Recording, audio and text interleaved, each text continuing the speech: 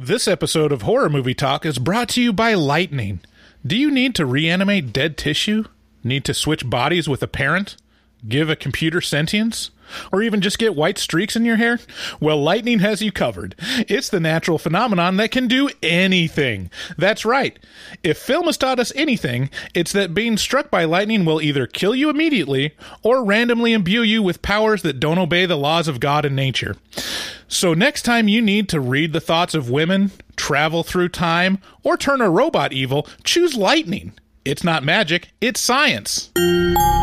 Hello and welcome to Horror Movie Talk.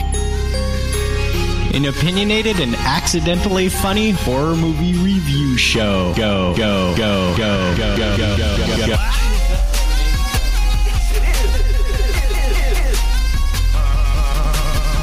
Just took a stroll through the scraggly woods. He had no face! Horror! Sabrina, don't just stare at it, eat it. New theatrical releases always get priority. But we also review older horror movies, both good and horrible.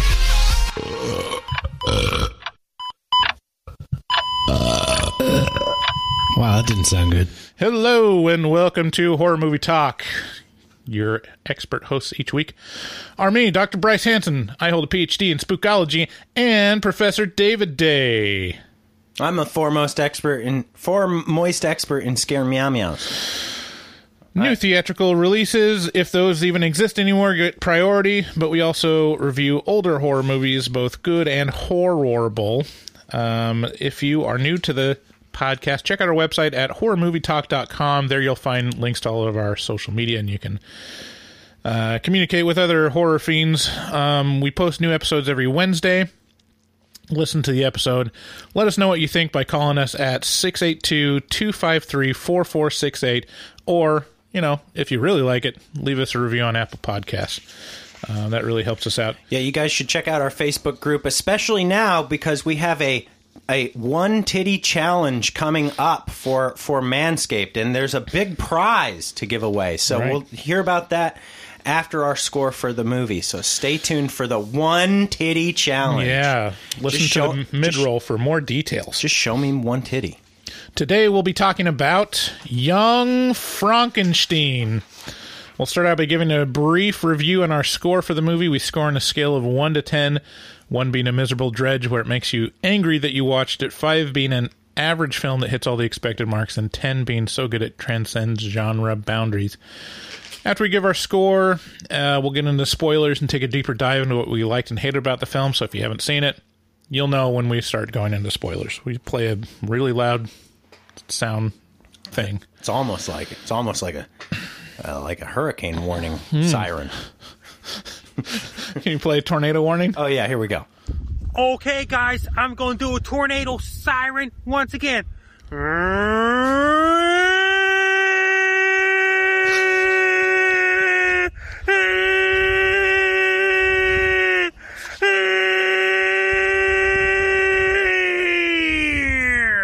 Tapers off there. Okay. Yeah. Thanks, Frankie. Later on, we'll be doing a couple bits. We're doing a new game. Ooh. I had to switch this around because I thought Aaron was going to be on the show today, but my mom wasn't able to watch the kids, so I had to switch the game up. So now it's a groundbreaking game. Oh. We've never played anything like it. I think okay. It's called Frankenstein or Porn. Wow. I mean, in that game, I'm just going to jump the gun and tell you what it's about. Okay. We'll play clips from either a version of Frankenstein on film, right, or clips from porno video. I mean, really, it's hard to tell because they're both really about creating life. Well, yeah. In a sense. Kinda. I mean, some of them, they're not very good at creating life. They get the life all over each other's faces. But anyways, then we'll be going into...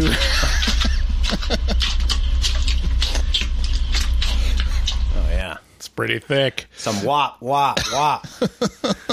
Jesus. It's marked mature, so, you know, you're here. You should know that. It's pretty thick. And then after that, we'll be checking our voicemail with a bit we like to call horror movie whores. Oh, baby. I love that. That's my favorite one. That's where people call us.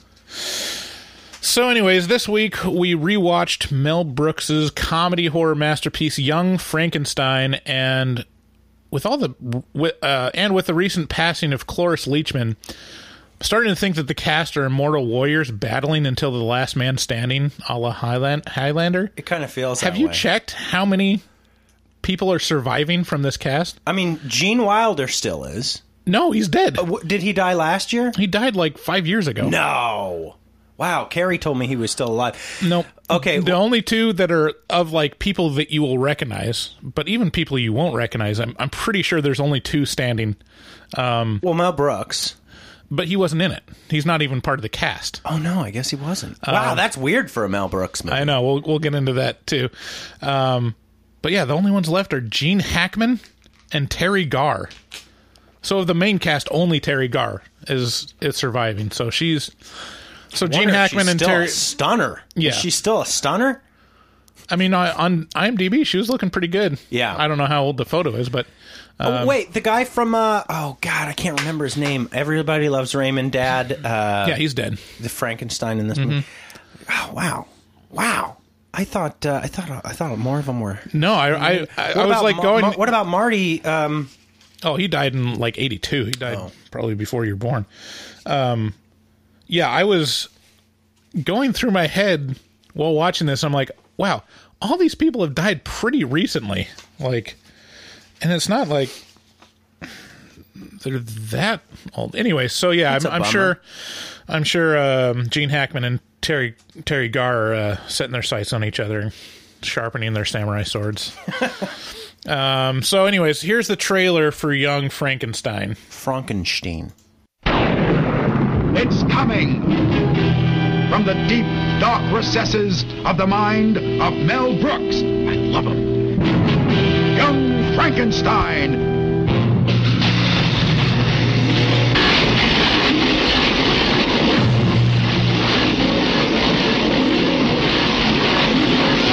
You hear me? Give my creation life! Sky means business. Young Frankenstein. Oh dear, nothing left.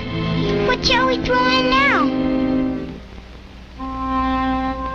Starring Gene Wilder as Dr. Frankenstein. That's Frankenstein. But what about your grandfather's work, sir? My grandfather's work was doo-doo! Peter Boyle as the monster. Wow! Marty Feldman as Igor. My grandfather used to work for your grandfather. I'm sure we'll get along splendidly. Oh, sorry. Cloris Leachman as Frau Blucher. You played that music in the middle of the night? Yes! To get us into the laboratory? Yes! And it was you who left my grandfather's book out for me to find? Yes! So that I would? Yes! Then you and Victor were... Say it. He was my boyfriend! Terry Garr as Inga. Would you like to have a roll in the hay? Roll in the hay.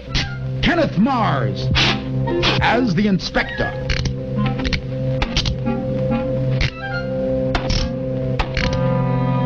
And Madeline Kahn as Elizabeth. Where am I? Calm down. What are you going to do to me? I'm not afraid of you. Listen, I have to be back by 11:30. I'm expecting a very important call. Kill the monster! Storm the castle! See Mel Brooks' Young Frankenstein. Yes, I think we could all use a good laugh. But don't see it alone. Don't miss Young Frankenstein, personally directed by Mel Blazing Saddles Brooks, in black and white. No offense. Damn. Okay, so Young Frankenstein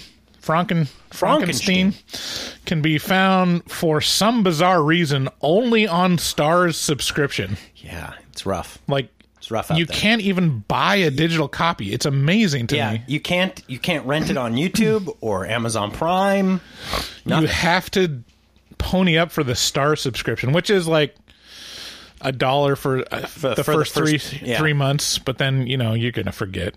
That's like the perfectly conceived. It's like no one's gonna remember in 3 months they subscribe to this shit. Right.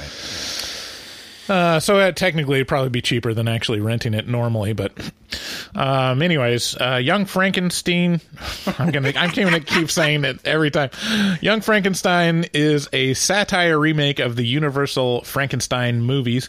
It stars Gene Wilder as Frederick Frankenstein, the grandson of the infamous mad scientist Victor Frankenstein that created a monster out of dead flesh. This younger Frankenstein seeks to distance himself from the infamy of his family, but finds himself being driven by destiny to follow in his grandfather's footsteps. Along the way, he is assisted by Marty Feldman as Igor, the stock minion that comes with his family's castle. Cloris Leachman, R.I.P., as Frau... I should say R.I.P. after every single one of these. Yeah, no kidding. As Frau Blucher, the housekeeper. And Terry Garr as Inga, the lab assistant. The cast is rounded out by Frankenstein's fiancée Elizabeth, played by Madeline Kahn, and the monster played by Peter Boyle. Young Frankenstein is a loving homage to the Universal horror movies of the 30s, and a lot of care is taken to match the look and feel of the original Frankenstein. Frankenstein. But more to the point, the film is a platform to make dick jokes while playing on man's greatest fear, Germans. Shut up. Yeah, no, I'm sorry, go on. I have so much to say about this movie. Right. So Mel Brooks, who directed and co-wrote with Wilder, sees Young and Frankenstein as his best film and third funniest, behind Blazing Saddles and The Producers, both starring Gene Wilder, coincidentally. I'd actually agree with that. As an homage to the black and white gothic horror, and specifically the 1931 original, this film hits dead center on target. However, a resulting downside is that the pacing matches the slow and measured progression of its source material. There's a lot of jokes, but they're kind of hindered by the conceit of the format of the movie. A little bit. Because there's a lot of story in this too. Like if you think about Blazing Saddles, what's the actual plot? Don't know. It's just jokes. Yeah. Jokes is the plot. Yeah, I realized while watching this movie, I didn't realize, I just put it into words, which is I've seen this movie a ton of times. Mm-hmm. But never because not because it's a spectacularly amazing film or it's barely horror. I mean, there's a much stronger argument for Seven to be a horror movie than this. Well, it's a comedy horror. I mean, no, it is not. It is a comedy. It's a comedy horror it has a monster in it with a horror theme. It's based on one of the oldest, most well-known monsters in horror. Yes, Frankenstein. The argument for this being a quote horror movie is painfully thin. But that's weird. But I will, I'll allow it because I think that it's a pretty big umbrella. What do you think it has to be scary to be? Well, let me get back to my original point, and then we can get into that argument. But I've watched this a million times, but I've never thought it was spectacularly amazing. It's just comfortable. This movie has a very safe, all the bits, what's coming. It just feels like a nice slipper that you've worn for a long time, and it's that kind of very comfortable. Yeah, that kind of describes most of Mel Brooks's films. That's true. It's not like. A lot of them, like Blazing Saddles, have sharp edges, right? Mm-hmm. Though, because a lot of those jokes are, especially now, are quite bristly. They contain. Hey, where are all the white women at? Yeah, and there's some N-words sprinkled around and all that kind of thing. And but this feels just like a Saturday morning cartoon. You know, it's just very comfortable. Yeah, but undoubtedly enjoyable. Like, you're going to have a good time watching this. It's one of those things that you could walk into and out of at any point. You don't have to sit through the whole thing. No, not at all. It's a very safe, good, just solid movie that I think I saw on cable 1 billion times, or I don't know, maybe I just turned it on. I'm not sure why I saw it so many times, but I definitely did. Yeah, I only saw it, the first time I saw it was in adulthood. And oh, wow. I was like, wow, this is really good. And I have no frame of reference because I never watched any of the originals or anything, but it stands on its own as just a really good movie. Yes. I was shocked at this viewing of the movie because I swear to God, I did not realize there was a third act. Did you also think that the putting on the Ritz was the end of the movie? I thought that was the end. I was writing down in my notes, like, Mel Brooks is really great at endings. Like, he like knocks it out of the park with the endings, and then it goes on for another like 30 minutes. I'm like, oh yeah, there's other stuff. I swear to God, I did not know that there was a third act to this. I thought it was putting on the Ritz and then done. Right. Because that's where I always end. Right. Apparently. Yeah. I was like, what is all this? Is this like new footage? Or like, is this the director's cut? I mean, I remember the parts in the end. I mean, in the last third. I remember the ending scene with Igor playing the trumpet on the parapet. Right. Well, technically it's a horn. Whatever. It's literally a horn. Okay. So, yeah, I mean, I'd agree with those points. Really, what is the greatest part of this movie is the cast. It's perfect. Each of the cast are excellent comedians in their own right, but Gene Wilder stands head and shoulders above the rest of the cast with a pitch-perfect mad scientist that swings from mania to bottled rage at the drop of a hat. Watching him in this film is a masterclass on silence and timing in comedy. Like, I watched a YouTube video that basically broke down like why Gene Wilder was so good at comedy, and it goes down to timing and his use of silence and like volume. I mean, he's spectacular, and this is a murderer's row of comedians. Right. Like, it's ridiculous. These people are absolute, like, these are pioneers of comedy, and there's no shortage of them. Right. Like for me, like, okay, Gene Wilder is Gene Wilder, legendary in and of himself. Right, but right. I mean, for me, really, the guy who makes this movie is Marty Feldman. Right. Like, yeah, people don't realize what a killer this guy is. Yeah. And looking like that, that's how he looks. Right. That's very convenient. Like, if you Google Marty Feldman, you'll see pictures of him in real life that look more disturbing than he does in this movie. Just him smoking a cigarette, it's like, whoa. But a brilliant actor and comedian, and with great, amazing presence of physical presence. This dude, you know, grew up looking like this, and but not only. I mean, Cloris Leachman is very similar to Gene Wilder's brilliance in this movie, with her timing and her silence. Really, is what. Some warm milk, and then his admonishment, Ovaltine. He's like, "No, that's enough." And then she takes that. Yes. Like, oh, that stung. She so does. bad. She does the from Schitt's Creek. What's her name? Oh, Catherine O'Hara? Alexa. Oh, Alexa. She does an Alexa. Oh. To the side, head to the side. Yeah. So, just thinking about it right now. This cast, or like this this kind of generation of comedians, it's making that transition from the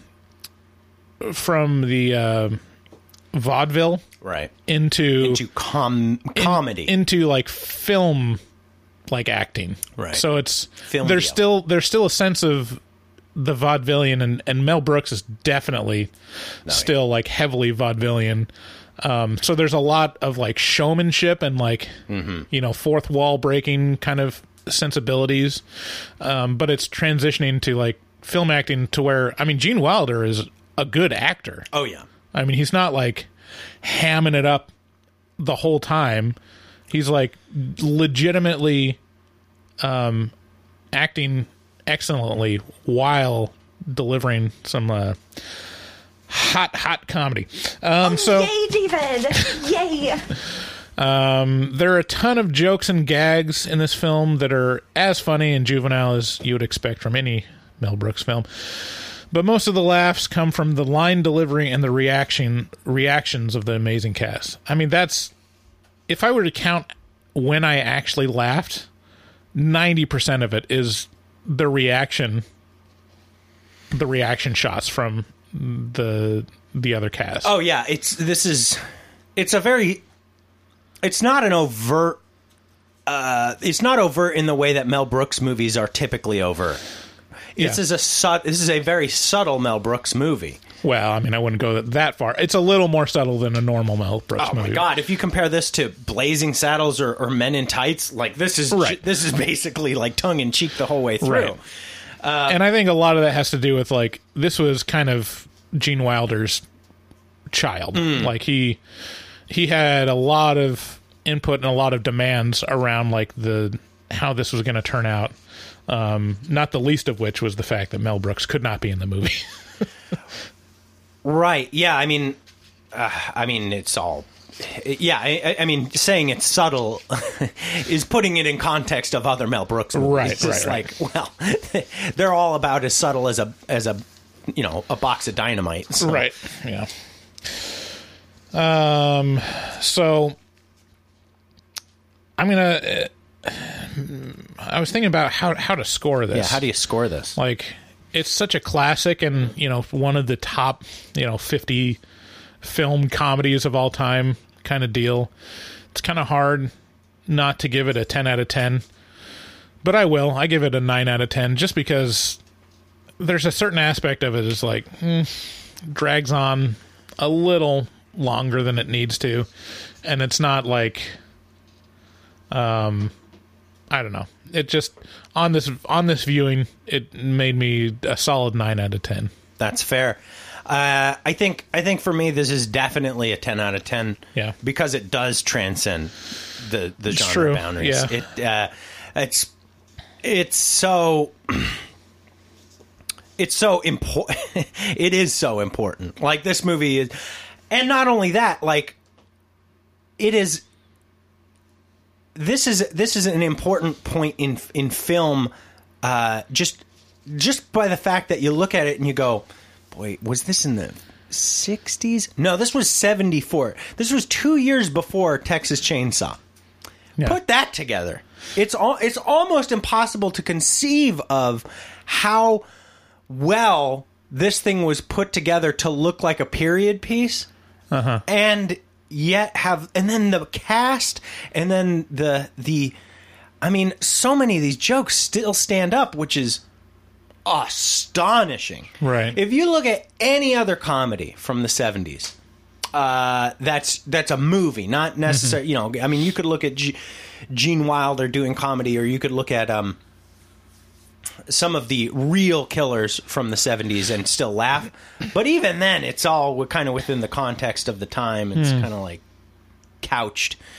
And this still does it, I think. This still... And there's enough... I mean, there are some jokes that, like, we don't get. We don't get, like, what they're referring to. Aaron knew, like, one reference that I had no idea about. But they're few and far between. Most of it's pretty universal. Yes. And, whether you've seen the original Frankensteins or not, you know enough about the story, but just because it's in the zeitgeist and pop culture so much. But then Peter Boyle putting on the Ritz. Right. I mean, it just throws it into a 10 for me. Like that just nails That's it. True.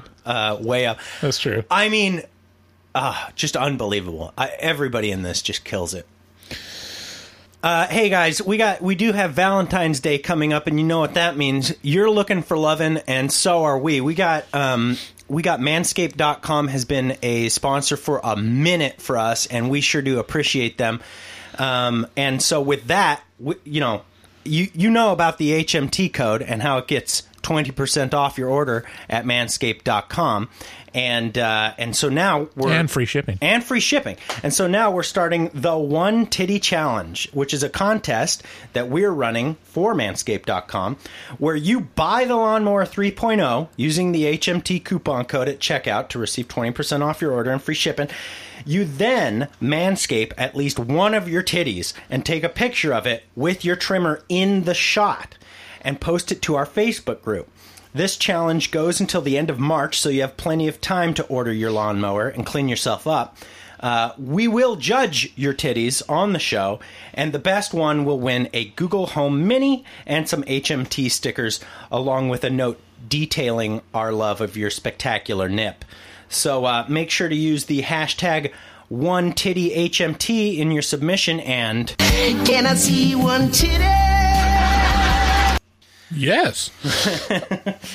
So yeah, as mentioned, Valentine's Day is coming up, so you're going to need to shape up, and get that mess groomed. So it's the tools that 2 million men trust in to groom themselves and make them smell good. So check them out at manscaped.com and use code HMT at checkout for 20% off and free shipping. Your balls will thank you. Happy Valentine's from Manscaped. Also, another sponsor of ours is nightchannels.com. It's a website where you can get some of the coolest t-shirts in the horror and metal and occult genres possible. David, you bought several t-shirts from them that you're enjoying. Yeah, I got the Xenomorph t-shirt. So one of the cool things about nightchannels.com is they have prints that you have probably never seen before. So I have a Xenomorph t-shirt that I've never seen anyone wear before. I have a collection of alien t-shirts that I'm not terribly proud of it. It's just an obsession that I have. And then also a Mayhem black metal t-shirt.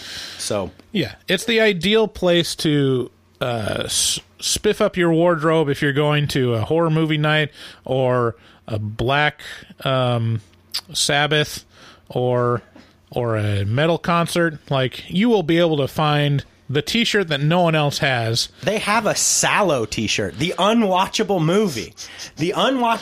They have a shirt for it. They also have a Blade Runner t-shirt. And they're very affordable shirts, and made even more affordable with our code HMT at checkout. You get 13% off your order. So go to nightchannels.com, just browse through, and I guarantee you that there will be a shirt that you will want to put on your body. Use code HMT at checkout for 13% off. Oh man, I'm looking at the t-shirts in this one row. Altered States, Friday the 13th, 8-bit Nintendo, and then also Rosemary's Baby and Return of the Living Dead with the Tar Zombie. Right. It's all there in one row. They also got a great one for The Witch with Black Phillip on it, and they even got literature ones. They've got a couple for 1984 that I'm going to buy. Scanners, Texas Chainsaw, The Wicker Man. God damn. Yeah. It's good stuff. Check them out, nightchannels.com. Another way you can support us even more directly is to become a patron of Horror Movie Talk. Go to patreon.com/Horror Movie Talk. Check out the different tiers offered. If you sign up at all, whatever tier, we're going to send you some stickers and a little note from me and David, mostly David. And but the perks that most people like are the Afterpod. It's a whole separate podcast where we leave the mics running after the podcast and we talk about various things and shoot the shit. And also, if you want input on a movie that we watch and review, there is a tier where you get to have input and vote on a patron selection every month. Check that out at patreon.com/horrormovietalk. If you want to buy some swag and not sign up for Patreon, you can buy those stickers at horrormovietalk.com/shop, as well as our logo tee, which is a pretty kick-ass t-shirt. Like, no joke. I'm pretty proud of wearing it right now. How awesome that t-shirt looks, and people love it. So check that out. Also, we love our resident artist, Dustin Goebel. I'm sure you saw the featured image for this post if you found us through social media. He makes us look good because he's a professional artist who fucks hard. He also takes commissions for artwork from HMT fans, so contact him at dgoebel00 on Instagram. That's at DGOEBEL00 on Instagram to make your artistic dreams to come true. A cooler guy does not exist. No, he's just in terms of being fucking amazing, a cool guy. Yeah. You can't. He's so nice, and if you hit him up for a commission, I'm pretty sure you're going to be friends with him as long as you stay cool. It's on you. He's cool. We talk about how he fucks hard and how he's got a Teflon dick, and like it makes you think like, oh, it sounds kind of intimidating. No, he's like the nicest guy, like low key, super friendly and funny and nice. And then he fucks you, and you're like, "Oh my god, he brings the ruckus." Yeah, it's brings the ruckus. Oh man, yeah. Anyways, this is all true. Use him for commissions. A lot of our fans have used him to great delight. Yeah. We've seen people post on the Facebook group. He's becoming a legend, yeah, and rightly so. So reach out to him. Tell him HMT sent you. If you want to leave us a voicemail that we'll listen to later in the episode today, call 682-253-4468. Thanks again for listening, and let's get into spoilers. Spoilers.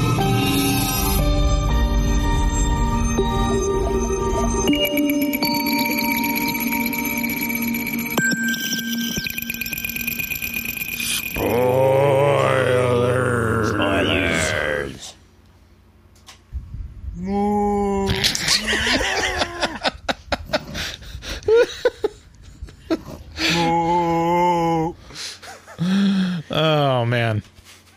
So yeah, a lot. I mean, it's kind of interesting. There's a lot to talk about with this movie. We could go over every single like bit that you just love and quote all the time. I mean, the ones that come to my mind most regularly is anytime I hear the word sedative, I think, sedative? Yeah. And, what's the other one? Yeah, I can't remember. I ain't got nobody. Yeah, Marty Feldman kills me in this movie. His presence of being like this, like hunched over, like really highly keyed up. You know, like right. He's always looking around, and he's always hamming it up. You know, he holds my attention the whole way through this movie. Right. Yeah. I mean, pretty much anyone in this movie can hold your attention pretty good. Oh my god! I mean, everyone that has a moment just like commands it. Terry Garr commands my attention. Right. She is stunningly gorgeous. Yeah. And oh man, the women in this are so on point. I mean, they're so on point in terms of like their timing and their acting is just like I mean, Madeline Kahn is the best female comedian actress of all time. I mean, she'd be in the running, and it'd be hard to argue anyone against her. Oh yeah, she's my wife's absolute favorite. So, I've seen Young Frankenstein several times before. Mm-hmm. But I've never actually watched the original Frankenstein. Okay. Have you ever watched it? I doubt it. If I did, certainly didn't pay attention to it. I watched it yesterday in preparation for this episode because I was just curious, like, how much did they grab from, like, how much can you, like, point to of, like, oh, that's, like, a direct homage to this specific film. And apparently it was an homage to like the first 5 films or something like that in the Universal horror around Frankenstein. So there's Frankenstein. It's got some Bride in there. Yeah. Have you seen The Bride of Frankenstein? No, I mean it's in pop culture enough for me to know. Right. I probably know more about Bride than I do the original. I'm pretty sure the part where the monster comes to life, like the moaning, the yummy sound, like that's straight from Bride of Frankenstein. That's kind of how she wakes up, is like the moaning sound. Okay, so that wasn't in the original? No, the original is very much more like he doesn't make a sound. He moves his hand and sits up and walks. Just like in this, where he doesn't make a sound and then he moves his finger eventually. Right. Yeah. So I watched the original yesterday, and like I can see why it made such an impact. Like it's an old movie. It's 31. And there's so many rough edges. It's like you realize how far film has come. Oh yeah. And this is just barely into like the talkies, you know? Right. But it's funny seeing like just really obvious continuity errors of like changing from a far shot to a close-up shot, and they're like looking at different ways or like standing farther apart or something. Just very obvious things of like, oof, they should have had the person on set that said, no, it looks like this. Wow. You know, when you do different takes. So like little things like that. But the other thing that stood out for me, they didn't have a script director, is what you're telling me? Remember that absurd position that we found a couple movies ago? I can't remember what. No, the position was the continuity director, or something. The dialogue director, which actually. I was looking at the history of Frankenstein, and the director was James Whale, and he had a background in theater, and he entered the film industry as a dialogue director because they were starting to do talkies, and they needed to have people teach actors how to talk, apparently, you know, in a way that communicates across film and stage. Anyways, the main thing that stood out to me, and the main point I wanted to make, is that the original Frankenstein is pretty funny. Is it really? Like it's got a sensibility of it, and it's one of these things that feels kind of timeless, and you realize like, oh, this has been a thing forever. The horror comedy line. Yeah. There's always an element of comedy in any horror movie. Yeah. Like it's very rare where there isn't at least a moment of ridiculousness or like what's it called, dramatic irony. They share a lot in the emotional state, right? You know, because whenever you see something absurd, it can be both at once, you know. It can be horrible, and it can also make you kind of titter with nervous anticipation or something like that, you know. Right. And just if you think about it, like you and me are pretty alike and we've suffered familial tragedies in the last year or so. What's your immediate reaction when you hear about someone very, very close that's died to either you or someone that you loved?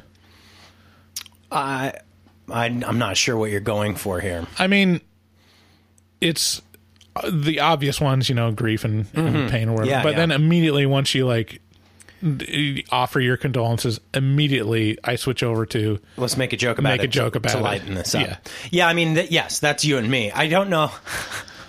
I think that a lot of people find that, and that's why I didn't answer right away. Is because I've been trained to know that my go-to of like, let's lighten the mood up with a joke is not okay by a lot of people's standards. Yeah, I mean, it's having a dark sense of humor is right. It's helpful. It is helpful. I don't think it's as uncommon as you'd assume it is. But anyways, there's kind of always this mix. And so in the original, there was 2 specific scenes that I look to. I'm like, that is fucking hilarious. Like, in the original Frankenstein. And I find it impossible to think that they didn't know it. Mm-hmm. Like, at the very least, people would laugh at that. Okay. The first scene, which is almost directly out of Young Frankenstein, is when the assistant, which isn't Igor, it's France or something like that.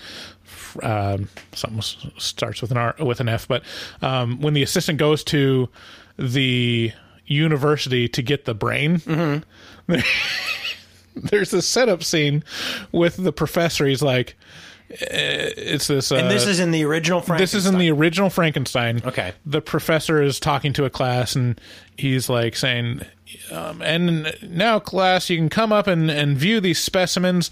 In this jar is a perfectly normal brain. Perfectly normal, like perfect specimen of a normal functioning brain, in this jar of liquid. And this one is from a criminal, that has, and you can see the differences in the criminal's the brain and all these things.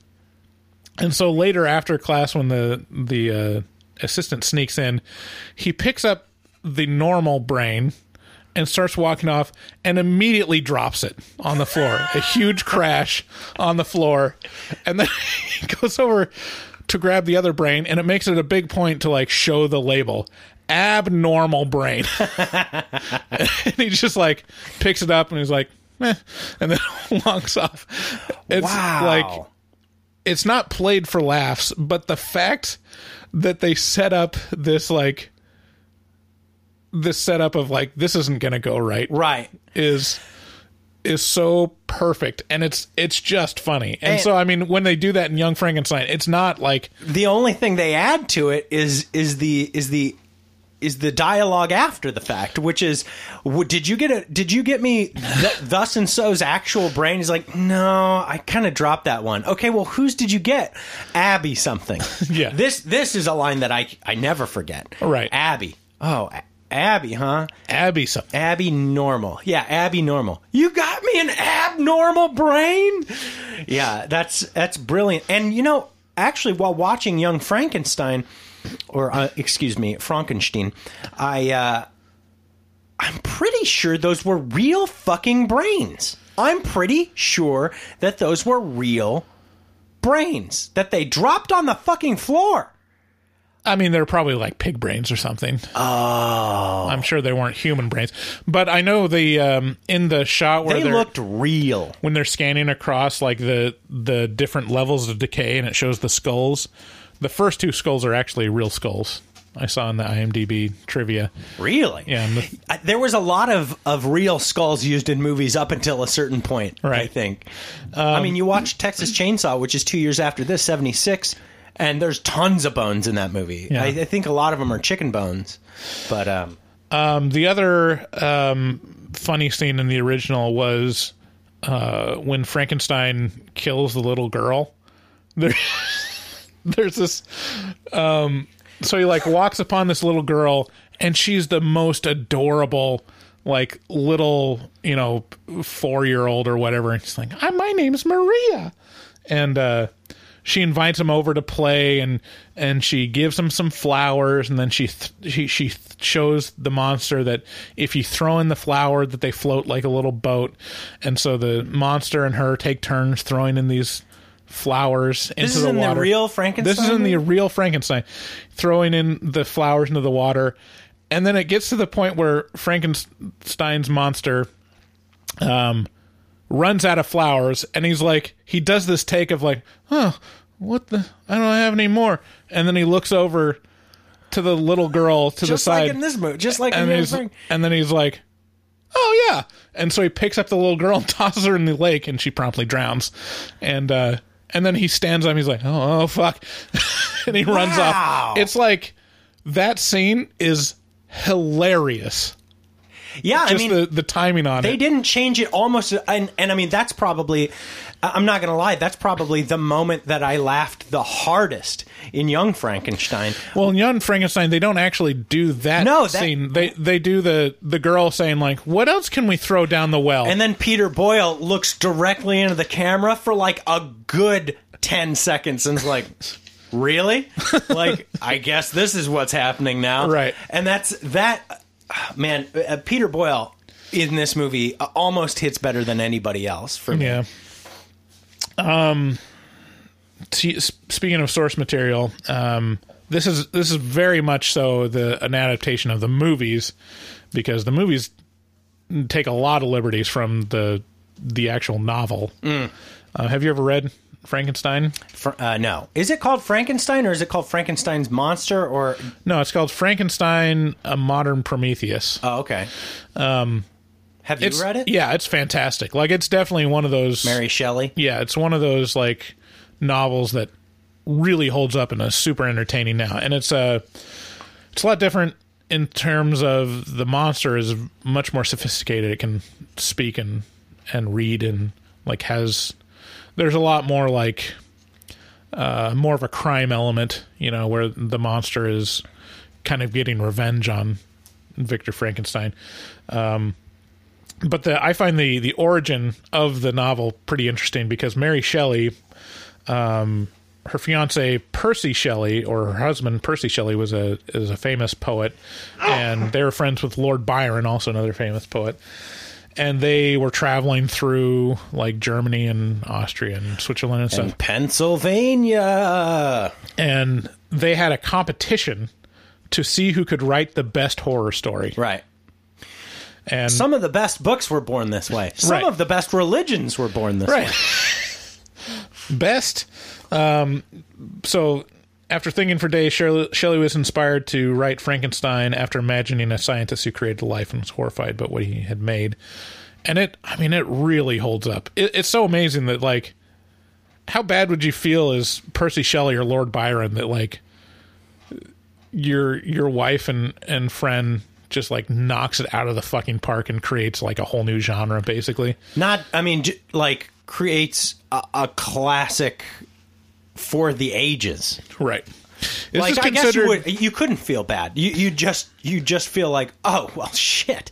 Like, some things are undeniable. Yeah. This is considered by some people to be the first, like, sci-fi novel. Like, the first, like, real modern science fiction story, in terms of, like, having a point at which the character like, toys with science and, like, has a kind of a comeuppance kind of thing. There's, like, a point. Oh, wow. She was early. I was going to say, what about H.G. Wells in The Time Machine? Yeah. But, Mary Shelley was born in 1797. Right. And she died about 50 years later, in 1851. If you want to see a movie that's closer to the original book, the Kenneth Branagh 90s Mary Shelley's Frankenstein is pretty close to the actual story. Oh, okay. Starring Robert De Niro as the monster. Wow. What? Yeah. And what's the title of this called? Mary Shelley's Frankenstein. Wow, with Robert De Niro in the 90s. Yeah, and Kenneth Branagh plays Victor Frankenstein. Wow. Kenneth Branagh is I didn't realize how much I liked him as a director and an actor. Like, his films are really good, like, really high quality, and there's no real, like, calling card for any of them, but they're all pretty good. Because he's kind of like an actor's actor. Anyways, so moving on from, like, the source material, I found that interesting. I just wanted to brag about my due diligence. I guess he's done a lot of Shakespeare. Yeah, he's big into Shakespeare. He did Tenet. What? He was an actor in Tenet. Yeah, that's crazy. Yeah, he also did, like, the original Thor movies. If that floats your boat. It does not, but okay. But I mean, it's kind of interesting to watch those movies from the sense of, like, a Shakespearean director. Like, all the Asgardian scenes, you're like, yeah, this has big Shakespeare energy. Whoa, he also did the Will Smith video short Wild Wild West. Wow. He was Dr. Arliss Lovelace. Yeah. Loveless. Yeah. Okay, cool. Well, now I'm on board. Bees.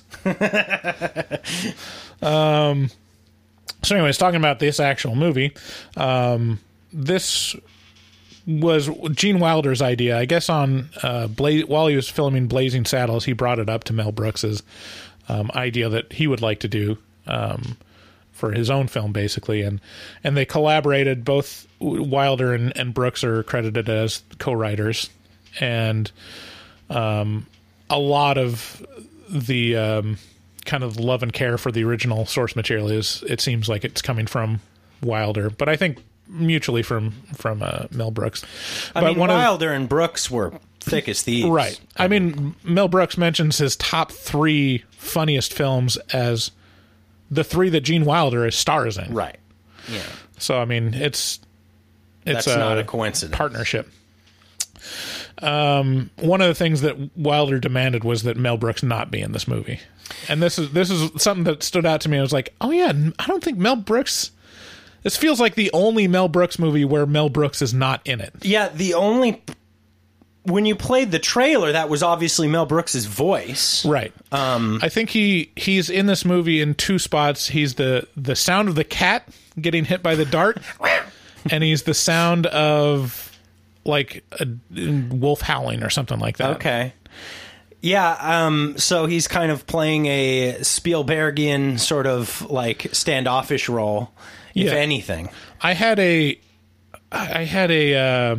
realization about Mel Brooks.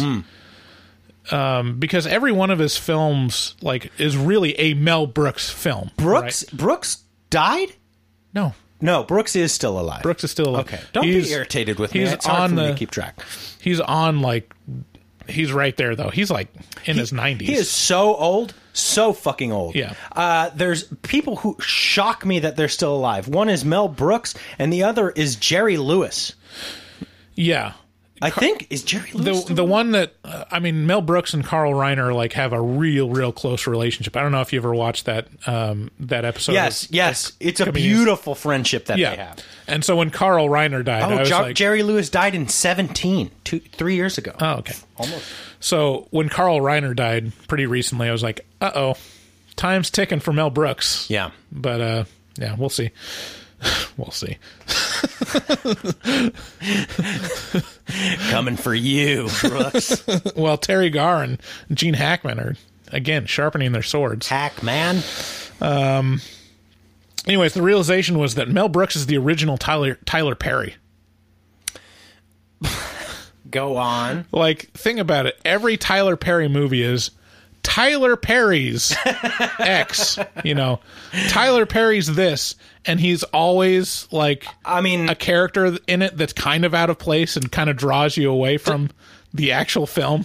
Okay, see, so I was about to argue with you, but with Woody Allen, right? But Woody Allen's spot in his movies is always as the main character that's not out of place, right? Despite how out of place he is, by virtue of him being Woody Allen. Yeah, Woody Allen, and then the other thing with Woody Allen is that there's always a stand-in for Woody Allen if he's not in the film, right? There is a Woody Allen character in every Woody Allen film. Not the case in Mel Brooks. Similar, specifically. Mel Brooks doesn't have yeah. So Tyler. If you want the old Jewish version of Tyler Perry, check out Mel Brooks. Yeah, the original. So there's so many great moments in this movie. I don't know.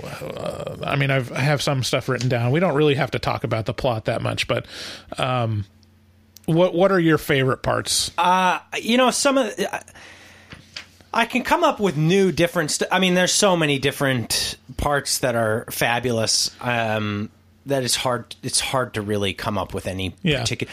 And the other thing about it is there's so many tiny microscopic moments that are fucking hilarious. Okay, so in that vein, some of the stuff that I noticed this time around that I haven't noticed in times past was Madeline Kahn's very she's not featured in this film very much, but man, she hits in this, which is the train goodbye scene where I was going to say this exact same thing where you have Gene Wilder saying goodbye to his fiance, and she's so standoffish, and she's like, "Don't touch me, don't ruffle my hair, don't crease my dress, don't touch my nails, and it's like, loving goodbye, but you can't touch me. Like, right. We cannot exchange any you can't kiss because you're going to smear my lipstick. You can't touch my hair because I have a thing to go to. Like,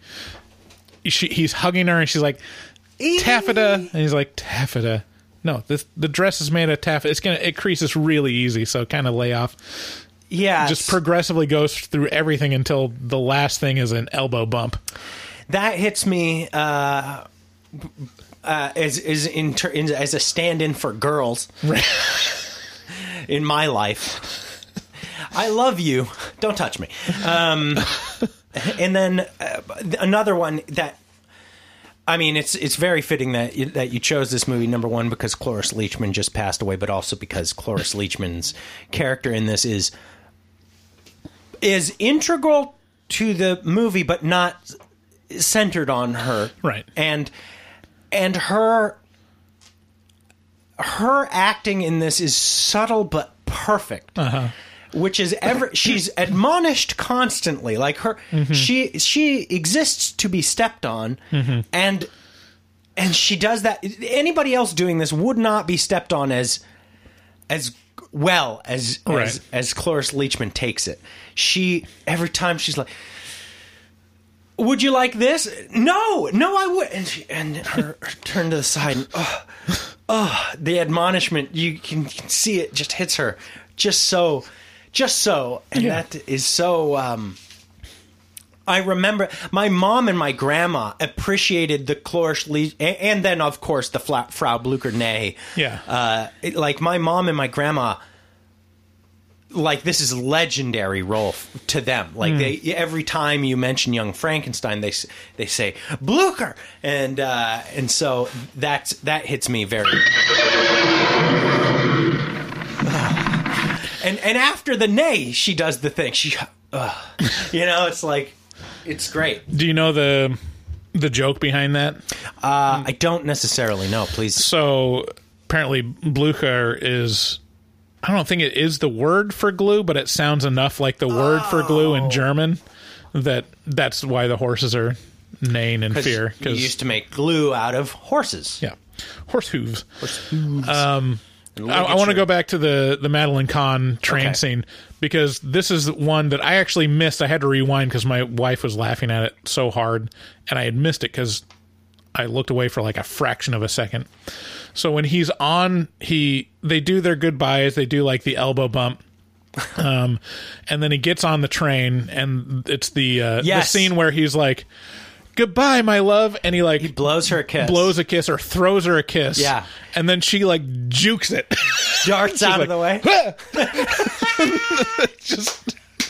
It was like a fraction of a second, but it was hilarious. Oh, it kills. Yeah, I mean, the whole concept is great.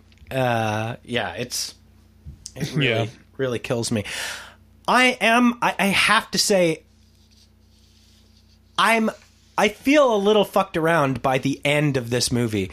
I swear to God, I did not know that last act existed. Right.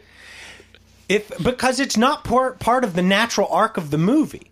It's a third extension of the movie. Right. It's such a. If I was like to make a comedy movie, like the perfect ending is the putting on the Ritz scene. You just cut it right at that bit. Yeah. Just don't even like have any reaction shots or anything. It's just. And the way he belts it out, like his performance, Peter Boyle's performance on the putting on the Ritz scene is.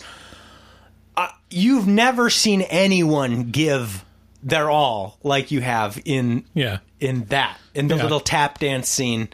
Oh man, it's brilliant. Yeah. What do you think are the best Gene Wilder timing moments in this movie? There's so many for me. Yeah, so I think my favorite one is the Abby Normal realization where he's having the back and forth with Marty Feldman. Marty Feldman plays Igor, right. And so if I don't know if I already said this in this episode, but if you go ahead and Google Marty Feldman, Yeah. He looks like that. It's not a special effect. That's not a special effect. This is a man. It's a role he was born to play. Yes, and there's a little fourth wall breaking where they go, God damn your eyes. Like, already done. Damn your eyes. And then he looks in the camera and he's like, yeah, well, there you go. But yeah, when he's telling Gene Wilder, oh yeah, I didn't get the exact brain you wanted, and Gene Wilder's like, okay, tell me who. I'm not going to be mad. Just tell me. Like, that is me so much of my life. You made me put an abnormal brain in a 8-foot long, yeah, 200 54-inch wide gorilla. Yeah, in the delivery, Gene Wilder does the delivery that only Gene Wilder can do, which is the cracking of the voice, the unbelievable energy. Right. Yeah, the performances in this movie are just spectacular. Yeah. My favorite of his... the other great one is when he goes... the setup for this, when he goes in to the room with the monster and he's like, no matter what I say, do not open this door. No matter how cruel or insane it sounds, whatever you do not open this door. And he goes in and the monster like growls at him and immediately he's like, open the door. Open the door. Open the goddamn door. Open the door. That is great. Now I remember oh man, there's so many great parts. I'm just gonna keep saying, oh, this is the best part. But when he's in his room with Terry Garr at the almost at the start of the movie in the middle of the first act, and they're looking for the secret passage. Oh yeah. And he's looking for the book, and he's looking for the little the entry, how you get the bookcase to open up, and then they pull the candlestick out of the, and then it flips around and it brings him with it, and he's like, put the candle back, and then she puts the candle back, and it does a full rotation again, and so he's left where he is. He says, okay, I think I've got it. Put the candle back, and I'll use my body to block the bookcase. And then he uses his body and it crunches him. And he goes, do not listen very carefully. Do not put the candle back. And that delivery of the high pitched, and then when the tables are turned, it just, the gag keeps going and going, right. And it's beautiful. The other one, the last one that I love is at the end when Elizabeth comes and they're like in her bedroom, and he's like kind of going in for like, maybe we should spend the night together, and she's like, you wouldn't want to ruin this on the eve, just on basically the eve of our wedding night. We're so close. Like, you wouldn't want to do that. And he smashes his face into he's like, cans. He gives like a 2 Mississippi, and he's like, yes. Yeah, so many. I mean, there's a big one titty moment there. Right. Yeah. Lots of great Wilder moments in this. Oh yeah, this is a random observation. A couple times it shows the portrait of his grandfather, Frankenstein. Yeah. You should pull that up. Pull up young Frankenstein portrait on Google. Oh no, I have it in my head. I was fully attentive during the watching of this movie. Does that not look exactly like John McAfee? It's a good point. It looks very John McAfee-esque. Right. Yeah, especially, John McAfee after, McAfee, after selling McAfee. McAfee after McAfee. Right. The McAfee we all know as the degenerate. Yeah, kind of the crazy hair, crazed eyes. Yeah. Like, like leather poop in my mouth, McAfee. Yeah. Hang on. Ew. Ew. Ew, David. Ew, no, David. Oh my God. Ew, David. Don't poop in my mouth. Oh yeah, the other great Wilder moment. This is the other like timing rage Wilder moment is set a give. Yeah, yeah. They're playing like charades because he's getting choked to death, and so he can't tell them what to do, and he's like plays charades to tell them to give the monster the sedative. He's like, Seta, they got like the first two syllables. Yeah. Seta sounds like give. Seta give? Yeah. Give him the Seta give? Seta give? What the hell was that? Yeah. It's a great moment. A couple lines I found out in the trivia were improvised or ad-libbed that were like super impressive. That so like the Varm milk and Ovaltine, that was ad-libbed by Cloris Leachman.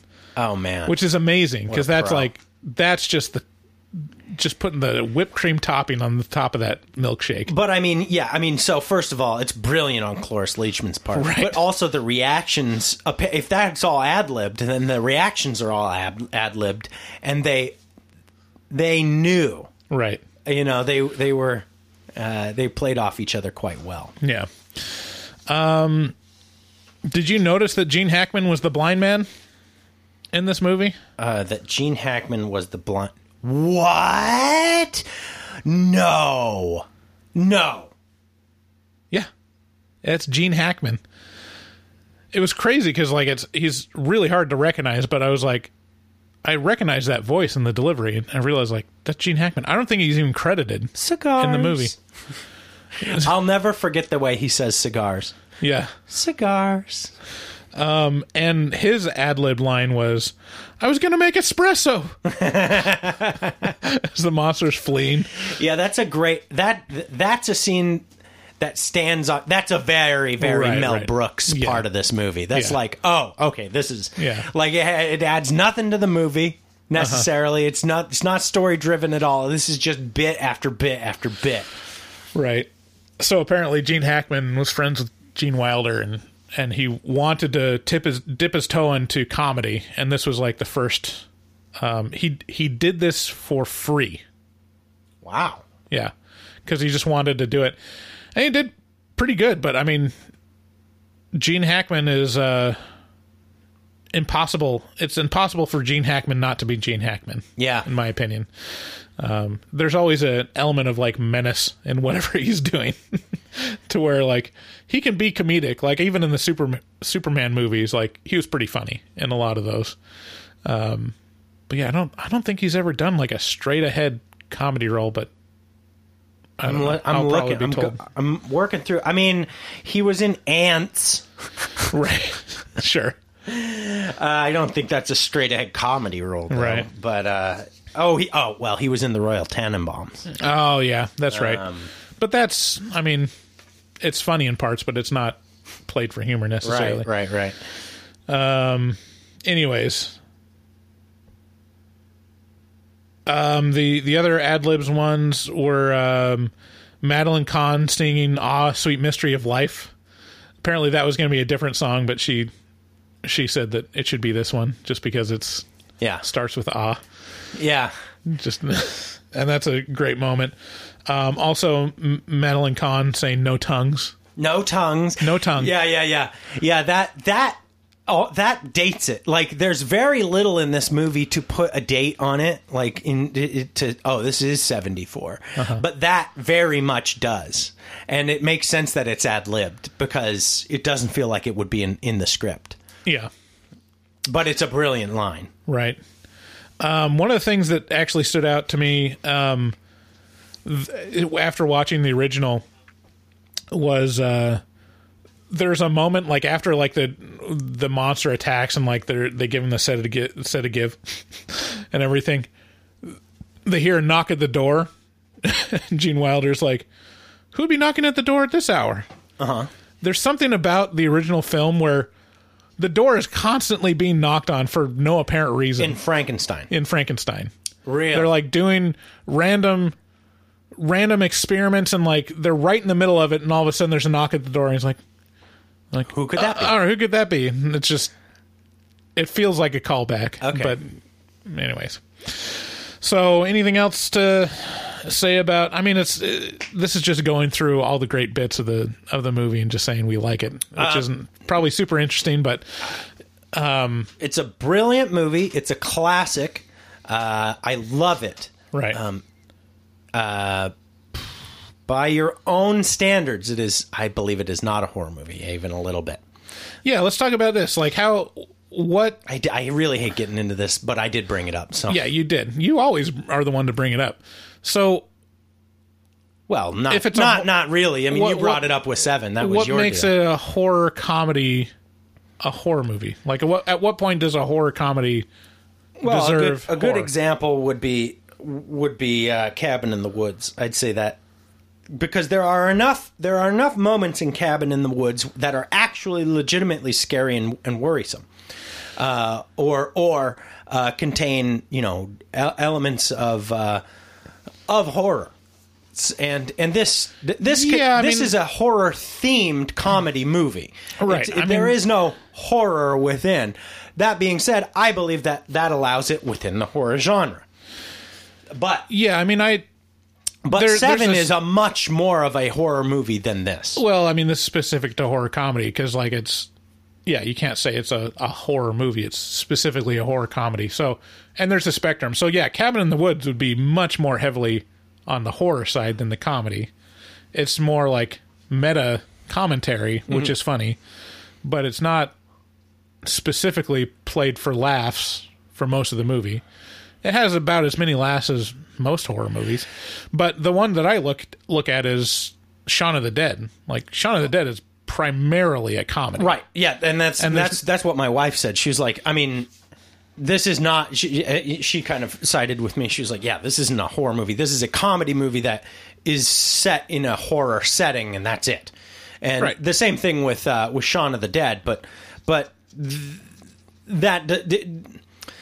that just means it has a cross-genre setting. It doesn't mean it is a horror movie. Well, yeah, that's why you call it a horror comedy. I would not call it a horror comedy. I would call this a comedy movie, a comedy horror. But okay, I mean, yeah, it's much more. It's much more. Let me take out my Manscaped and lube up while I masturbate. What's the point? What's the difference between horror comedy and comedy horror? Well, Sure. We agree that it's... I would say that Seven is more horror than Young Frankenstein is by a wide margin. Okay. Yeah. And what is your thoughts on that? It's a horror comedy. It's no. Let's compare this and Seven. Is it more you horror go on than... record? You go on record with Seven as saying this is not a horror movie. It's like equivalent. What? Like, it's the only thing that really makes Young Frankenstein horror is the subject material is a monster. And it's a famous horror monster. Yeah. Seven, the only thing that makes it a horror movie is that it has a serial killer in it. And that there's like would that dark thematic material. Does that mean you're going back on your argument about Seven, about it not being a horror movie? No, it's not a horror movie. Okay, so this isn't either. But there's a more appropriate... But you just said they were... Label. There's a more all-encompassing label, which is thriller. It's almost like you're mincing words. It's like a crime It's thriller. Almost like you're mincing words. Well, that's what genre labels are. I just watched the movie that we were going to review until I watched it and realized this is not a horror movie at all. Okay. This one would be interesting to talk about, which is a young... promising young woman, which is the advertisements make it feel like there's much more horror in it than there actually is. But mainly it would be a horror movie if it was less empathetic to the main character. Oh. If they went like all in as like, this is a psychopath, then it would be a horror movie. And if they did, more extreme stuff than was actually done in the movie. But yeah, watch the movie and it was like, okay, this is drama, kind of thriller, revenge movie. Like, yeah, it's more like Kill Bill than it is a horror movie. Yeah. So, yeah, I mean, that's... it's... whatever. It would be fun. I have a domain in my possession called Normal Movie Talk or Regular Movie Talk. And if we wanted to do another podcast where we just reviewed all movies that weren't horror, we could. Yeah. So I don't know. Fans, let us know if that's something you're interested in. Yeah. As if there's not enough competition for our podcast. Got to open it up. Well, I mean, it's just a way to spread the empire around. Right. Exactly. Right. Yeah. The horror movie, the Movie Talk Network. Coming soon. Got to sign up for that Patreon so we can start build another podcast. So yeah, final recommendations. Everyone, no one's going to have a bad time seeing this movie. This is such a fabulous movie, and almost everyone in it is dead. Yeah. So it's almost reached full classic status. Right. So I mean, I'm just going to say wait until it comes on another streaming platform, because that just pisses me off that somehow Starz has a monopoly. It is shockingly hard to watch online right now unless you have a physical copy. So the other option would be go out and support. If you have a movie rental store near you, right. Go out and support them. We have Movie Madness here in Portland, but I don't know what you got near you, so try and rent a physical copy and dust off the old DVD/Blu-ray player. Mm-hmm. So let's move on to Frankenstein or porn.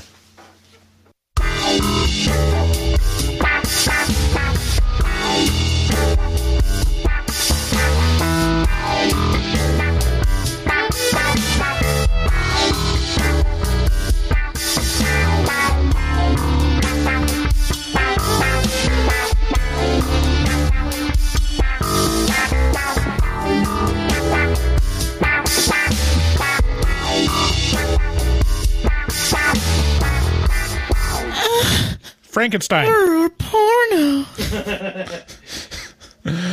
Okay, so Frankenstein or porno is a game where we play different clips from different movies or videos, and you have to guess whether it is from a Frankenstein film, which there's like, goddamn, there's like 30 of them at this point. Oops, sorry.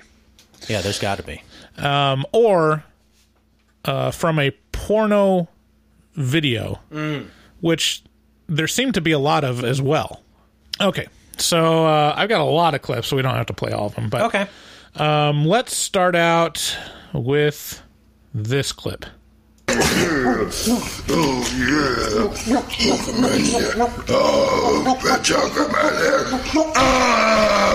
do it for the hope. You fucking... the rock is in your mouth. Wow. Holy shit. Wow. Wow. Oh, that was rough to listen to. Oh, man. I'm kind of like, is that both? Is this a porno that has a Frankenstein theme? Yeah, you don't realize how much crossover there is. There's lots of groaning. The rock is in your mouth. There's lots of screaming. That makes me recoil. I am, wow. Jeez. I gotta say that's a porno, because wow. There was just a lot of gagging. Yeah. Well, you're wrong. This is actually from Revenge of Frankenstein from 1958. What? Yeah. The rock is in your mouth? I don't even know what that means. Yeah, he was Frankenstein's monster was shoving a rock in the girl's mouth. I have it like a picture of the man who said that in my head, and he looks like a Neanderthal. So I guess it stands to reason that was Frankenstein's monster. Yeah. What? That's nuts. That wasn't a porno? No. Okay. No, that was Revenge of Frankenstein. Okay, next clip. Shit.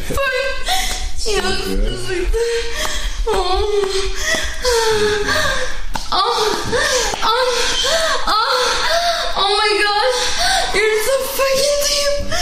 Oh my gosh. Oh, fuck. Frankenstein or porno. You're so fucking deep. Oh. Yeah, give it to me, yeah. I mean, this is pretty obvious, I think. I mean, that sounds so much like a porno. I can't imagine it's anything else. You would think. I would think. It's shocking. That's what I do think. It's shocking that this is actually from Frankenstein, a TV movie from 1973. No. That was on TV, that? Uh-huh. What was the situation? Well, they're creating the Bride of Frankenstein. Mm-hmm. And they're really jolting her with a lot of electric current deep inside of her. Wow.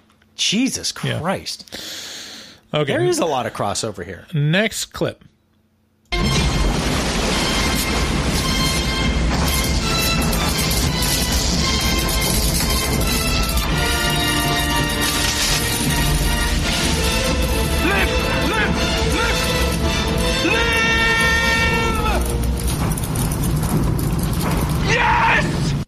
Oh. Wow, the end kind of throws the whole thing into right suspect question, but there was a lot of electricity sounds.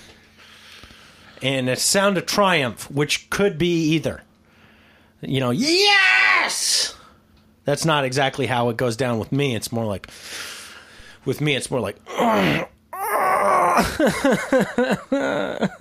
that's kind of my triumphant sound.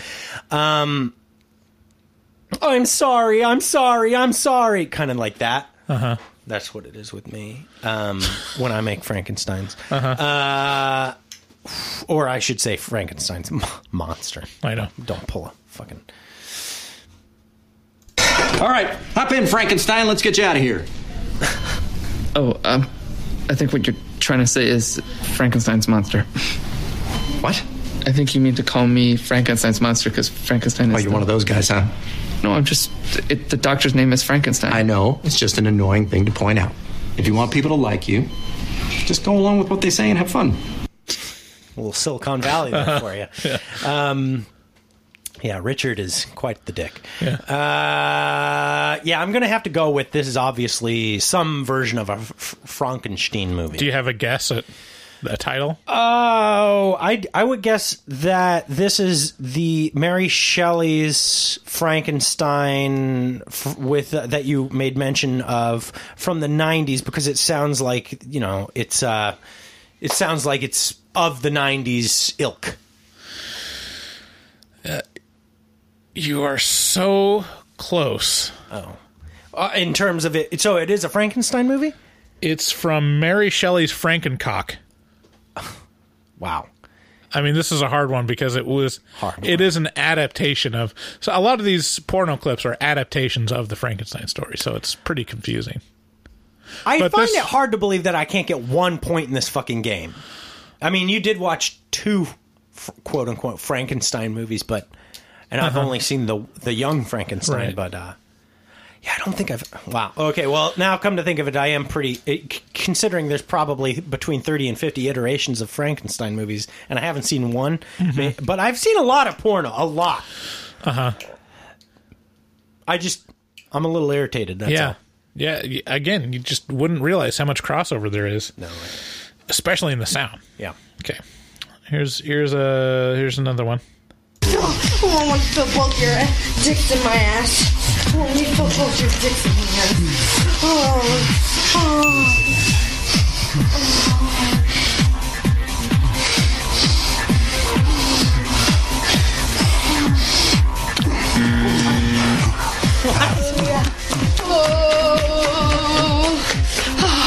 Oh yeah. Oh yeah, stick those dicks back in my ass. Yeah, go ahead. Oh yeah. Oh yeah.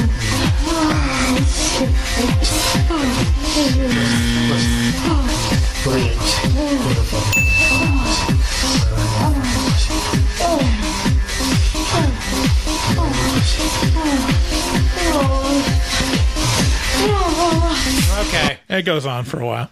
Do you ever have one of those moments where you like have this weird realization of like, oh, this is my life? Uh-huh. Like, this is how I'm spending my Saturday morning. You could be having quality time with your family right now. But instead, I'm absolutely certain I'm listening to a woman on a porno game show get dick shoved in her ass and get points for it or something like that. In some sort of weird porn game show. Like, but the weirdest part is, like, I get no joy from... there is no catharsis. I remain... You know, it's just like the end of American Psycho, where he's like, I remain unfulfilled. This is my life. All right, my get to it. What's your guess? My pain is constant and sharp. And I hope the whole world burns. Yeah, this is obviously a porno game show where she gets dick shoved in her ass and she's getting points because there's a lot of ding sounds, you know, like, and not like ding, but like ding. You know? Yeah, I could see why you would think that. Don't mess with me here. The dings and the buzzer, I mean, that's like straight up lab sounds. No, this no is way. From the classic. I mean, really, the second Frankenstein movie is from... this is Bride? Bride of Frankenstein, 1935. Sounds great, actually. It's been restored. If only our audience could see the look of incredulousness on my face right now. I am... It's the scene where Victor Frankenstein and the monster shoved both their dicks up her ass.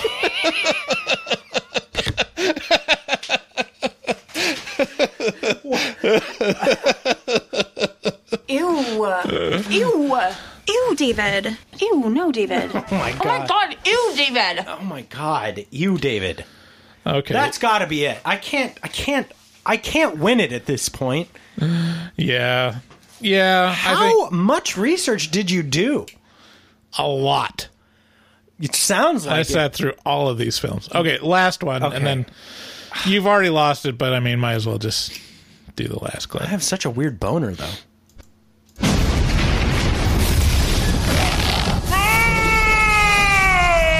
It's alive. It's alive. It's alive!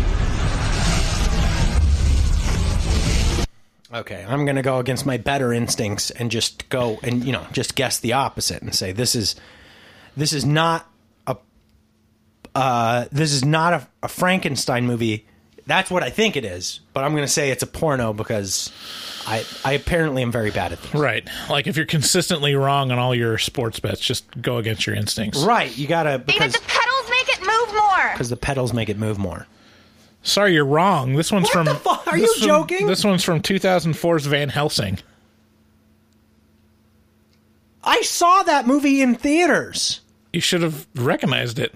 Well, it was a long time ago. It was like 17 years ago. Seen a lot of porn since then. So, yeah, it's an actual Frankenstein movie. Okay, well, you know... Oh, you're such a dick, David. But with Bryce in place of David. And that was Frankenstein or porno.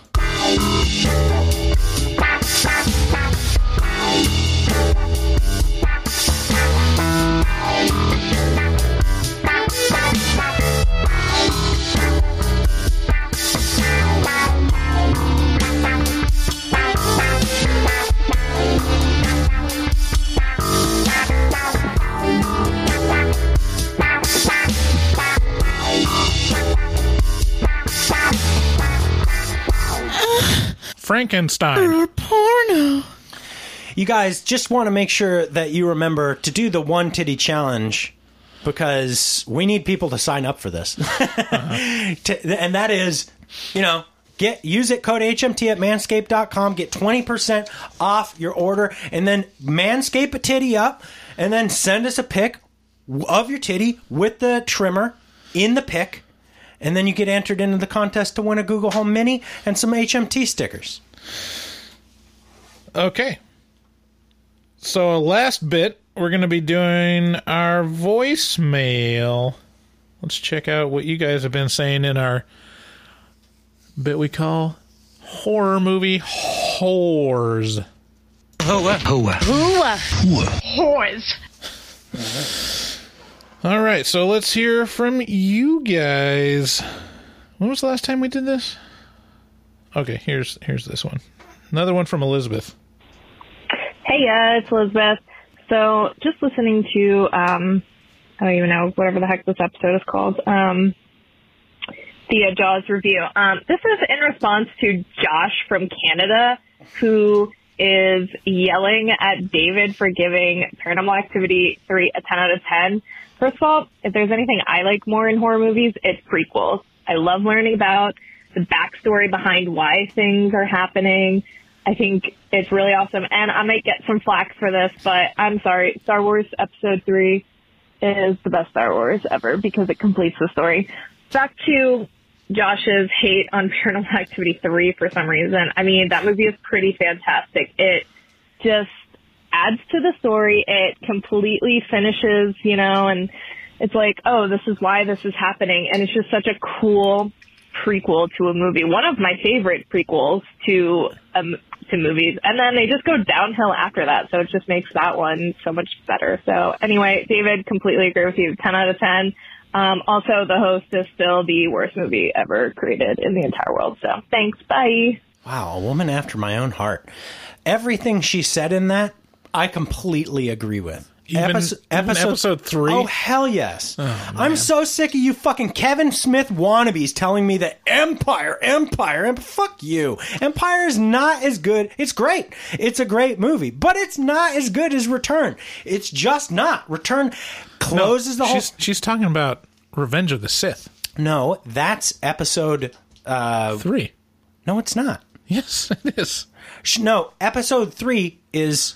Oh, okay, yes. But I believe she's talking about Return because she said it closes off, it ends the whole series. She was talking about prequels and how it closes the loop. Oh, well, that I don't agree with. Return of the Jedi is better than Empire, but I'm sorry, I can't deal with Return of the Sith. In terms of if you're talking about just the prequels, then obviously Return of the Sith is the best one. But it's the concept of Return of the Sith is the best. Like, it's the best plot. Right. It's the worst. It's still like one of the worst stories because it's one of the prequels. Like, it's pulled. It's just terribly executed in almost every way. Yeah. But yeah, in terms of like the plot of it, was what I was most excited about the prequels, which is the fall of Anakin Skywalker. And what I really wanted to see was, we're getting into this now, but what I really wanted to see was movie 1, Anakin getting trained, like Signs of Darkness. Yeah. Episode 2, him being turned by the Emperor to like the dark side. 3 would be Darth Vader going throughout the galaxy and just murdering Jedi. Yeah. And then somehow some kind of redeeming, scene at the end, some kind of victory for Obi-Wan Kenobi, but then it sets up the original series. I will also say that Elizabeth and Josh bring up a good point, which is our normal fans who aren't patrons haven't heard our Paranormal Activity 3 review because it hasn't been released to the public yet. It's that is a Patreon only thing so far because that is one of our episodes that we hold in the wings. And if you would like access to our Paranormal Activity 3 review before it comes out, which I don't know when it's going to come out, so it could be months. But if you'd like access to it, you can listen to it by joining our Patreon at the $6.66 a month price stamp, and also there's a bunch of other unreleased episodes on there as well, and that our patrons have access to, but you don't if you're not a patron. So anyway, great call, Elizabeth. Thank you for calling in. Next one is from Max. Hey, this is Max. I just finished listening to the Jaws review, and I was on the Facebook page, and someone said something about how Godzilla is a better monster movie than Jaws. And I just can't stop thinking about it. It's been on my mind for days now. I'm just going over and over. I mean, I love Jaws. I think Jaws is awesome. Sharks are freaking scary. But Godzilla does something for me. Satisfies something real primal in me to watch monsters fight. So I was personally offended that you said that Jaws is the best monster movie, because I just can't get behind it. I don't even think the Godzilla movies are that good. But watching the monsters fight, it does something for me. It continues on. If that is the Max, Hi, this is Max again. I forgot that I had something else to say about Jaws. Sharks are scary, but have you ever thought about squids? I think squids are way scarier than sharks. They got so many arms. They're like the spiders of the sea. They got suction cups and like one big old eye. I cannot handle a squid. When I go in the ocean, I'm not afraid of sharks. I'm afraid of squids. Yeah, Max, actually, Peter Benchley, the author of the original Jaws novel, right? He wrote a book called The Beast, which I have read, and it's all about a giant squid. And yeah, they are kind of terrifying because they have the tentacles, but then they have like these special tentacles that are specific for just ripping apart shit. Yeah, they got claws in them. Yeah. The Humboldt squid are... Woo. You ever watch videos of dudes going out at night fishing for Humboldt squid? It is creepy. Yeah. Holy moly. Because those things swarm around and grab at you. And, yeah. But was that Maxwell.r.allen from Instagram who did our intro? He didn't identify himself, but anyway. Well... Yeah, Godzilla versus Jaws, like better best monster movie. He doesn't even think that Godzilla movies are that good, but he's willing to say that it's a better monster movie than Jaws, which is, in my opinion, one of the best horror movies ever made. Yeah, did you see the trailer for Godzilla versus King Kong? No. Yeah, it's a delight. Like the trailers will make you laugh out loud. Oh, great. At the ridiculousness of it. Yeah. This is also like I'm realizing Monkey. The 20s, probably the late teens and the 20s are going to be like a heyday for ridiculous stupid action, and we don't even realize how stupid it is. Like we think like, no, this is legit. Like they're taking it. It's like those movies that are ridiculous and stupid from back then. But it looks good, and we're taking it more... It's the dark and gritty version of that. And really, it's going to... In the end, it's going to be like... They spent $500 million on a movie about a gorilla punching a fictional lizard. Monkey. I loved Kong Skull Island. I legitimately loved that movie. He's definitely right. There's something...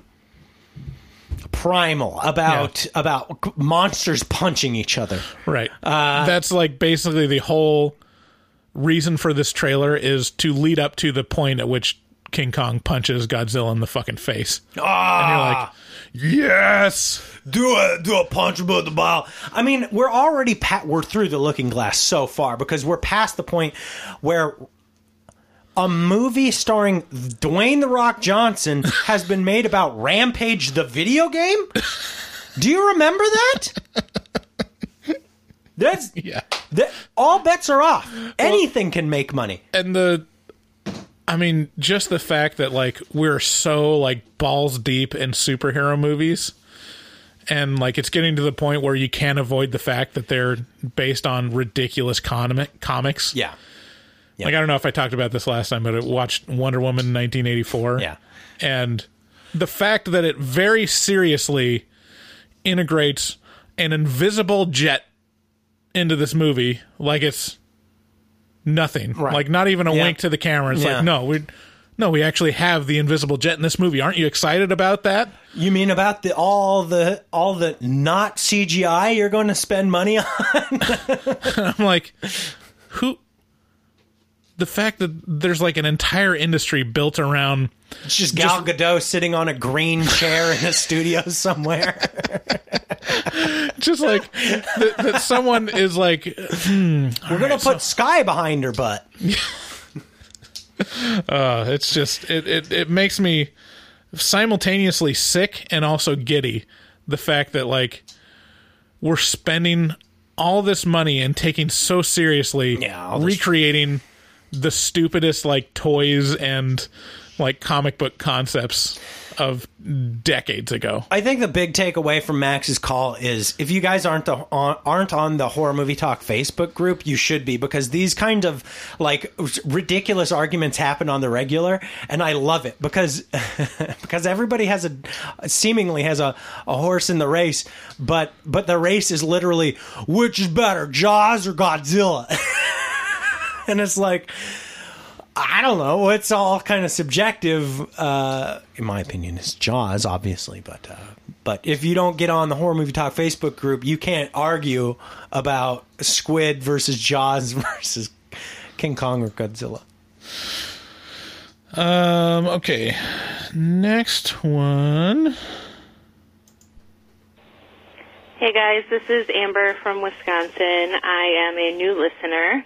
I started listening to you when I was looking for pretty much like after shows or reviews of Haunting of Hill House and Haunting of Bly Manor, because I am absolutely obsessed with both shows. So I listened to your Hill House reviews and your I'm about halfway through Bly Manor. I actually just listened to the episode where you guys are talking about Flora doing the grave rubbings, and I just wanted to call and share a funny story. Funny but morbid, but I figured you guys would appreciate it. So I was in maybe 4th or 5th grade, and I was living with my grandparents in a very small town at the time, a very rural town in Wisconsin. And for art class, our teacher took us up to the local cemetery and had us do grave rubbings for art class. But the funny thing is, I had actually seen plots for my grandparents that I was living with at the time. They were both alive at the time. So I freaked out because I was young, and in my head I was like, what the hell happened while I was at school? Why are these two plots with my grandparents' names here? And I started freaking out and crying, and when we got back to school, my art teacher had to call my grandparents. I talked to both of them on the phone because I totally thought they were dead. But just wanted to call and share that. I'm sure I'll call back with more stories for you. Thanks, guys. Bye. Thanks for calling in, Amber. That's an awesome story. That's a movie-esque story. That's how these things start, right? It's like, well, everything's fine in my life, and then I go to the graveyard and I notice everyone in my life is dead, and I come back and I'm like, oh no! Like, that's a crazy story. Do you go to the graveyard to visit gravestones at all? It's a new concept to me. Yeah, I mean, new to my experiences. My sister does it. Like, she's visited the graves of my grandparents several times. It's like, it just doesn't really enter my mind that much. We've gone and seen my dad's grave after they put the stone there, and it's like, yep. It's actually a funny story because we went to. You go, and I guess kind of the thing you do is you clean it up while you're there. You clip all the grass around it and, wipe off the stone and, leave some flowers or whatever. And we went there. See, I don't know these things. Right. I'm learning as you speak. Right. And it was me, my mom, and my family, my kids and my wife going, and I observed, there is nothing that my dad would care about less than someone cleaning his gravestone.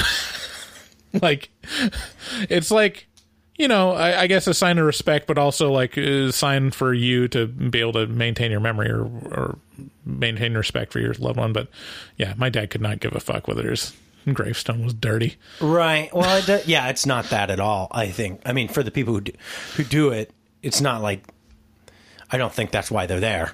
Sure. I mean, they you know, you get into these little divots.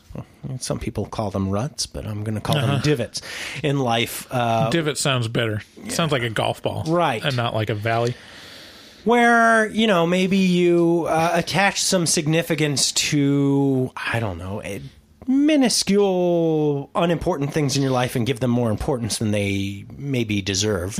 But it helps you through the day.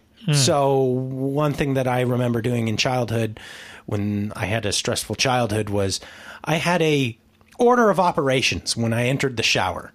You know, it was you wash your hair first. Start with your toenails. And then, you wash your hair first and then your face and then you work your way down.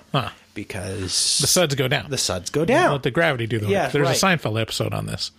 Well, it just occurred naturally to me. Yeah. But I got into this divot, and it helped me feel structure in my day, and therefore it helped me in the rest of my day, in my daily routine. And I told my mom, I remember telling my mom about it, and being like, Mom, I do this thing. And to her, it smacked of OCD, which granted, I mean, if you get too far down the rabbit hole in these things, they can have way too much significance. Wait, just the fact that you washed yourself the same way every time? Well, I'm sure the way I explained it was like, no, I have to do it this way because otherwise a bad day will occur. You know, okay. And so she warned me about it, but there is something very nice about little rituals, and I think that's something that I look for in the literature that I consume is like, I like characters who have lots of rituals because it reminds me of that good feeling. No matter how perverse it is, it's still kind of like, oh, this is a way to structure your day. Yeah. Anyway, so thank you for calling and leaving the voicemails. We love hearing from you guys. If you have any questions, observations, or complaints, call us at 682-253-4468. Thanks again for listening. Please share the podcast with a friend. It's really important that we keep the podcast growing and keep the momentum going forward so that we can make it better. You know, start our podcast empire of movie talk podcast network and be able to sell more to advertisers so that we can, you know, turn this into a successful endeavor. Yeah. You know, because we need money. Please check out horrormovietalk.com. There's a couple buttons in the banner where you can help us out. Either if you're going to shop on Amazon, click through that button on our website or become a patron at patreon.com/horrormovietalk.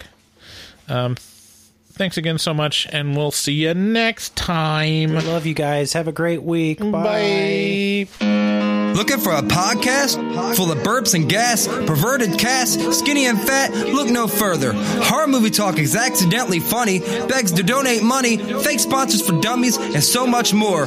New episodes every hump day. They'll pickle your dickle for foreplay. Patreon members have it your way. Vote for a movie every month for the review. Chopper, don't just stare at it, eat it like a taco. Put your tongue through the phone, hoodie, Picasso. Look at them hot kids, swear not a pedo. Got me too'd with Cosby eating jello. Pudding Pops done gave Bryce flatulence. Train addict Dave doesn't give a shit. 1 through 10, is it horrible or excellent? Oil me up, daddy, is dinner rumps. Kiss Bryce Hansen. Look at them hot kids, Chris Henson. Masturbate with a crucifix, exorcist. Face huggers, chest bursters, alien.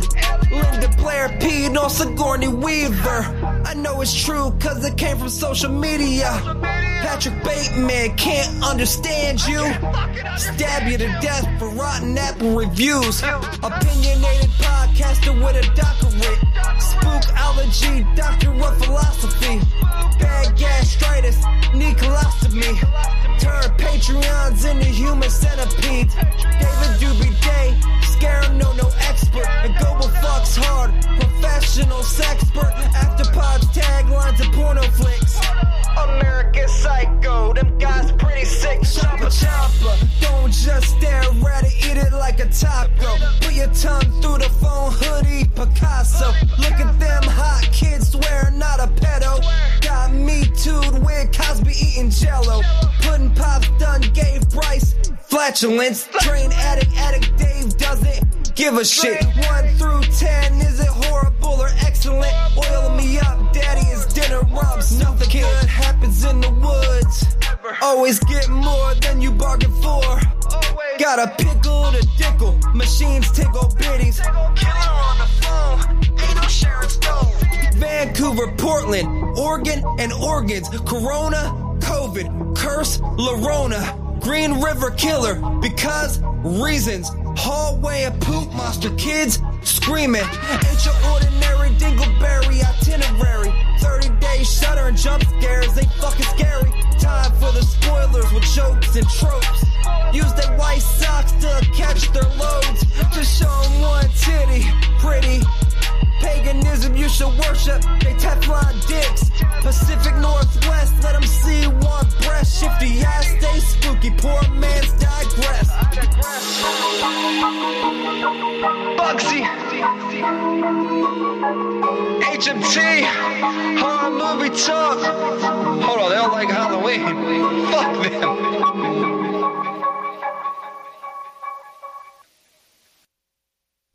All right, hop in, Frankenstein. Let's get you out of here. Oh, I think what you're trying to say is Frankenstein's monster. What? I think you mean to call me Frankenstein's monster because Frankenstein is... Oh, you're one of those guys, huh? No, I'm just... the doctor's name is Frankenstein. I know. It's just an annoying thing to point out. If you want people to like you, just go along with what they say and have fun.